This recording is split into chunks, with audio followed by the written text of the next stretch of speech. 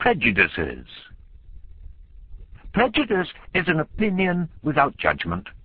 Thus, all over the world, do people inspire children with all the opinions they desire, before the children can judge. There are some universal, necessary prejudices, which even make virtue.